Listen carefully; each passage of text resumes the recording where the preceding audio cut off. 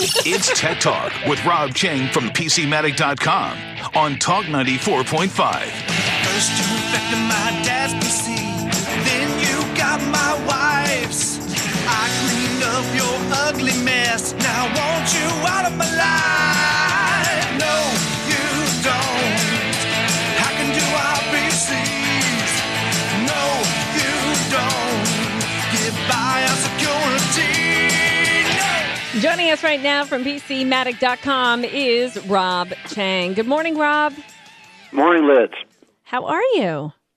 I'm good. I just got back from traveling for the last 3 or 4 weeks. I was going to say you've back in Myrtle Beach. I've been saying you've been globe-trotting. Where have you been? Anything business related we should ask you about?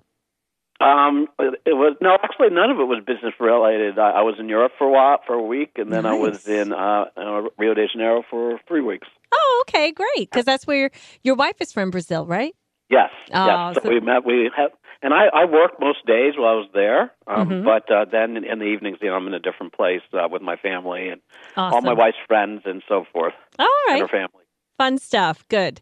I wanted to ask you a question, and we didn't get to really prepare together for this interview, but I wanted to ask you something about news that came over today that the U.S. has unmasked alleged Conti ransomware operatives, and they're now offering a $10 million reward for information related to 5 people believed to be high-ranking members of the notorious Russian-backed Conti gang. Did you hear about that from the U.S. State Department of Rewards for Justice program? I have not heard about that one. So that's good news. Okay. Although I'm going to say that when I hear things like that, it's 5 people. This is an ecosystem that, as you know, they make more and more money. There's probably 1 million people there, so they got 5 out of 1 million. Wow. It's certainly not going to shut it down. I don't even view it as being. Well, it depends. There's numerous issues here, right? So just because they have a reward out for them, they know who they are, doesn't mean that they're going to bring them to justice in any way. You don't know whether they're going to end up in prison, whether they have to pay fines. It's hard to imagine, or even whether they find them at this point in time. Yeah, this is kind of like one little baby step, into doing it. And even if they do get all those things, they got like 5 out of 1 million people.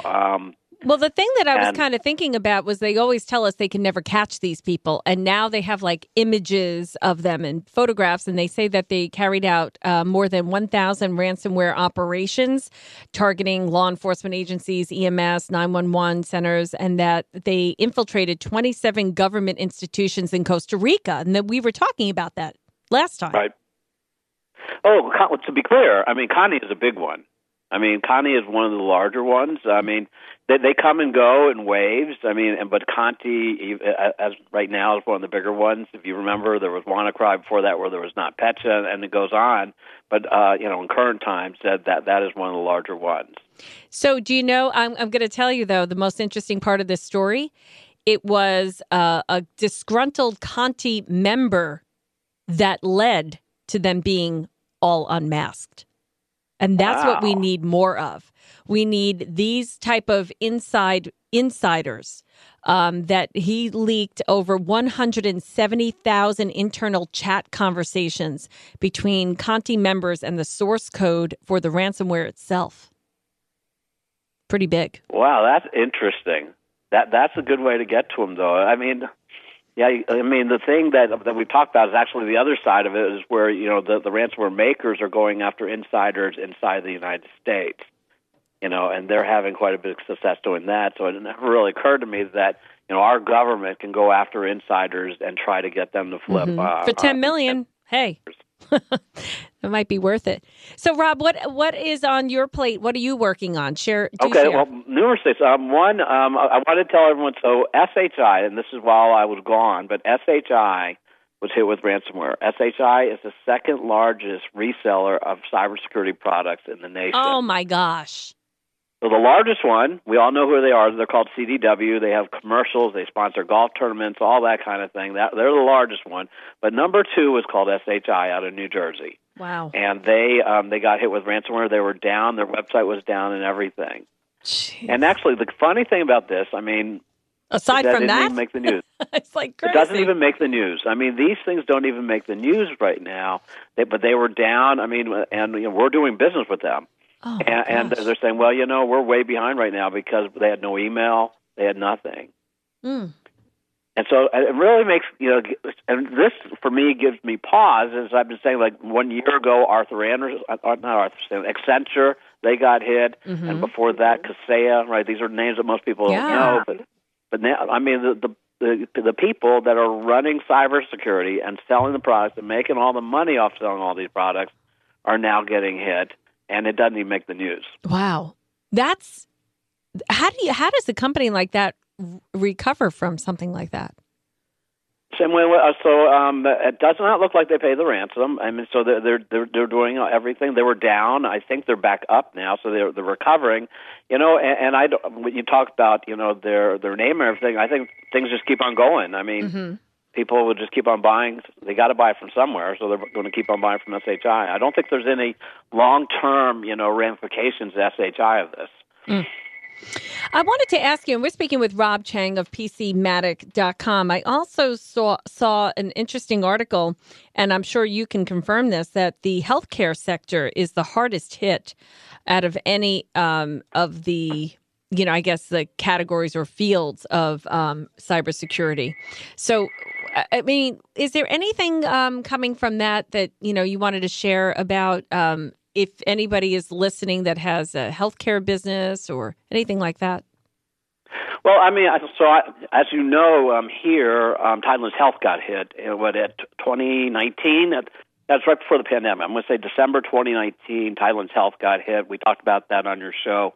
I mean, and during that time, and actually the White House, and this is cross the White House under the Trump administration and also under the Biden administration has come out and said regularly that healthcare sector is being hit. I mean, now that said, I don't think that it's fair to say that it's the largest because there are many sectors that go unreported. Certainly, things like large corporations and small businesses. A lot of this doesn't get reported. Mm-hmm. But I do think because healthcare is part of critical infrastructure, that does get reported, along with electricity and water and all those things. That food is another one that those get reported, and so that one, those healthcare is getting hit more. But then again, there are a lot of healthcare institutions throughout the United States. Mm. But I mean, if you just watch it, I mean, it's certainly one to be concerned about. So actually, I figured out a bunch of things though about cybersecurity while I was gone. I was looking at. So I figured out, and actually, if anyone's listening, I mean, here's the problem with cybersecurity. Where the entire thing has to do with that the country is spending too much time and energy and money on detect and respond. Mm-hmm. So that's all. The entire architecture is let all the ransomware in, let whatever bad people into your network, and we're just going to detect it and respond it. Yeah, that's like after the horse has run out of the barn type of theory.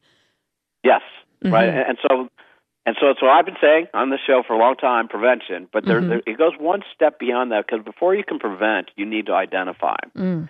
And I was analyzing the NIST framework, and that's the number one thing that you're supposed to do is identify. That means you're supposed to know who's supposed to be on your network, what devices are supposed to be on your network, and what software is supposed to be running on your network. It starts there. Okay, it starts there, and if you talk to almost any IT person, they know sort of what people should be on their network, but if you ask them what software should be running on their network, they don't know. Mm-hmm. And then if you ask them, and this is coming from NIST now, right? So almost everybody is not in compliance with this framework. And to help people understand, I was thinking about an analogy about your house, and you're thinking, all right, well, in your house, you're not always worried that someday everything's going to be gone from your house or anything like that. And that's because you know who's supposed to be in your network, and you also know what's inside of your house, right? And so, in my house, there's my wife and my two kids, and then those are the people that are supposed to be in my house. Mm-hmm. It starts there. It has to start there. And imagine now that you say, well, I don't know who's supposed to be in my house. But that's okay. I'm just going to let anybody into my house that I want, that wants to come in, and I'm just going to monitor them all. And then if they start to do something funny, I'm going to kick them out. That is actually analogous to what cybersecurity is in our country right now. Wow. It's we let everything in, but so wait a second, but that's not what NIST is saying. That's not what NIST is saying. NIST is saying that it starts there. And it's just common sense. How can you possibly have security in your house if you don't know who's supposed to be in it? Another one is your devices. Like I'll ask you, Liz, how many TVs do you have in your house? 3. 3.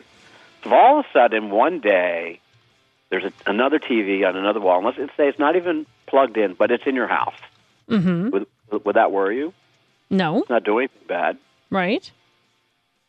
It would worry me, right? I mean, because things just don't show up at your house, right? I mean, but that's the way things are in cybersecurity. Is things just show up on the network. Mm-hmm. They're not doing anything bad. You just leave them alone. So how do you keep your eye on that? Like if something innocuous shows up and then you're like, but I don't know why it's there, but it's just there. Right. How do you keep an eye on it? Well, it starts with the same way that you would know. You first have to know what's supposed to be on your network to start with. And, and the funny thing is that, certainly on the things that are supposed to be on your network, by and large, you paid for them. Mm-hmm. Right? If you're a business or anything that's on your network, even on your home network, are all things that you paid for. So you should know what all those things are. And then if you haven't paid for it and you don't know what it is, then you just don't let it in your network. But it has to start there with knowing what it is, and we don't. And so actually one of my emails, I've been traveling, but I'm going to talk to NIST because I know them really well. Mm-hmm. I mean, because we're part of their Center of Excellence and those kind of things.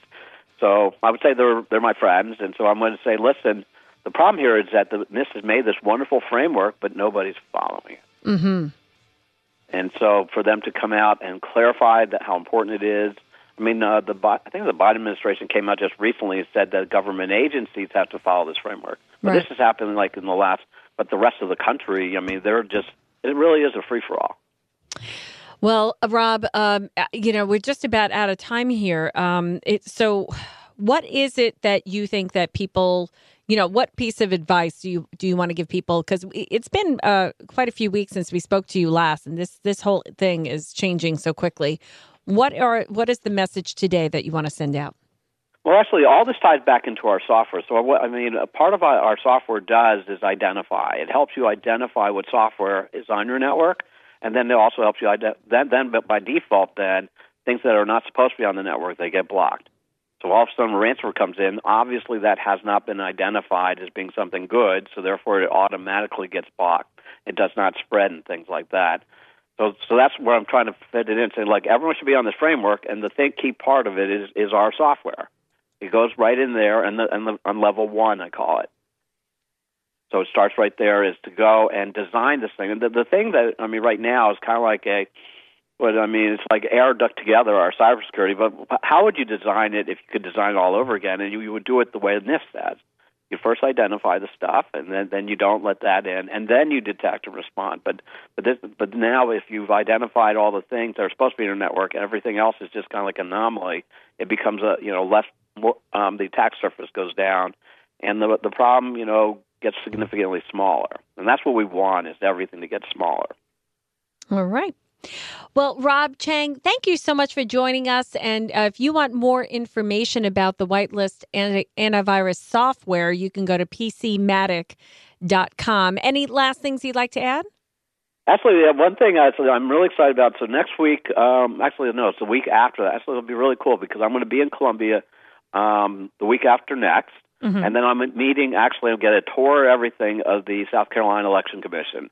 So I'm going to start digging into that and understand how elections are handled in our state and ask them a bunch of questions of how we are different from other states so we can just learn about, there's so much, let's say, hyperbole in the news about elections, so I just want to get all the facts and share that with everybody. All right. Well, I guess we'll talk to you in a couple of weeks. Yep. All right. I'm planning on it. All right. Hey, Rob, have you gotten a good response from the commercials? The commercials are actually doing really good. We're running it, as Nick was saying. I've been out, but I do know that they've been running them a lot, and that they wouldn't be running them a lot if they weren't working. So that's great. That's good news. Okay, very cool. I have so many people, friends and family all over the, the country, and they're like, "Is this you?" And they send me a screenshot. It's really kind of funny. The question I always get, is that Liz's daughter? Oh yeah, everybody thinks we're related. Isn't that funny?